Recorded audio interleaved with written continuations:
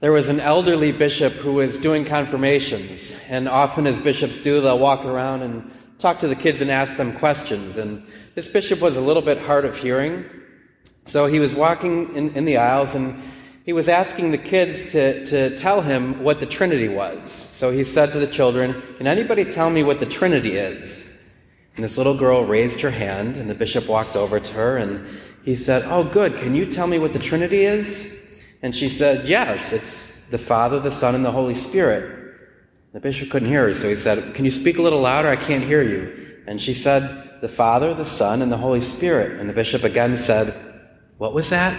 And she said, "The Father, the Son, and the Holy Spirit." And the bishop said, "I still can't hear you." So the little girl said, "Bishop, if you don't know by now, you're never going to know what the Trinity is."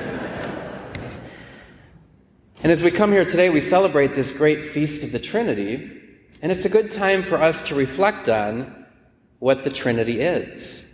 And we all know the answer, right? The Trinity is God the Father, God the Son, and God the Holy Spirit. But more important than knowing what the Trinity is, it's important that we know who the Trinity is. Who God the Father is to us.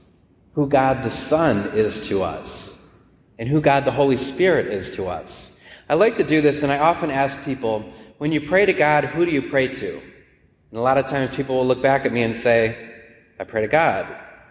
And I ask them a little bit further, well, if you think of God as Trinity, God the Father, God the Son, and God the Holy Spirit, who do you normally pray to? Who do you most comfortably relate to?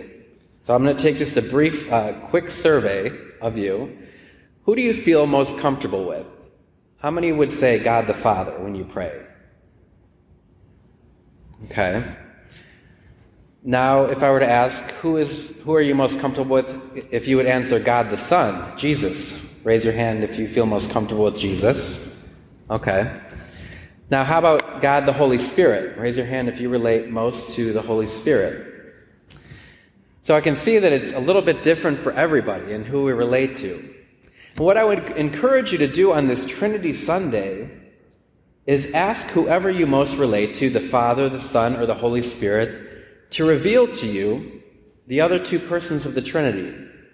So if you're most comfortable and you relate to God, what I'd like you to encourage you to do is say, "God, the Father, help me to know Jesus. Help me to know the Holy Spirit."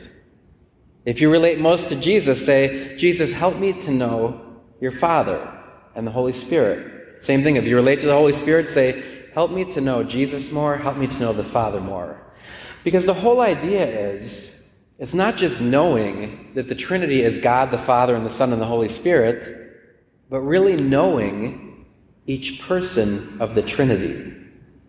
That we can relate to each person of the Trinity.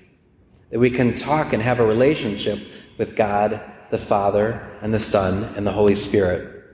And the amazing thing is, as we get to know each one of them personally, we'll get to know each one of them more deeply and intimately.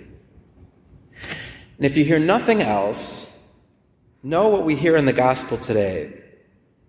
That God so loved the world that he gave his only Son so that everyone who believes in him might not perish but have eternal life. He did not come to condemn the world. So Jesus didn't come to condemn the world.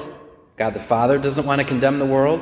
The Holy Spirit doesn't want to condemn the world. They came that we might have life.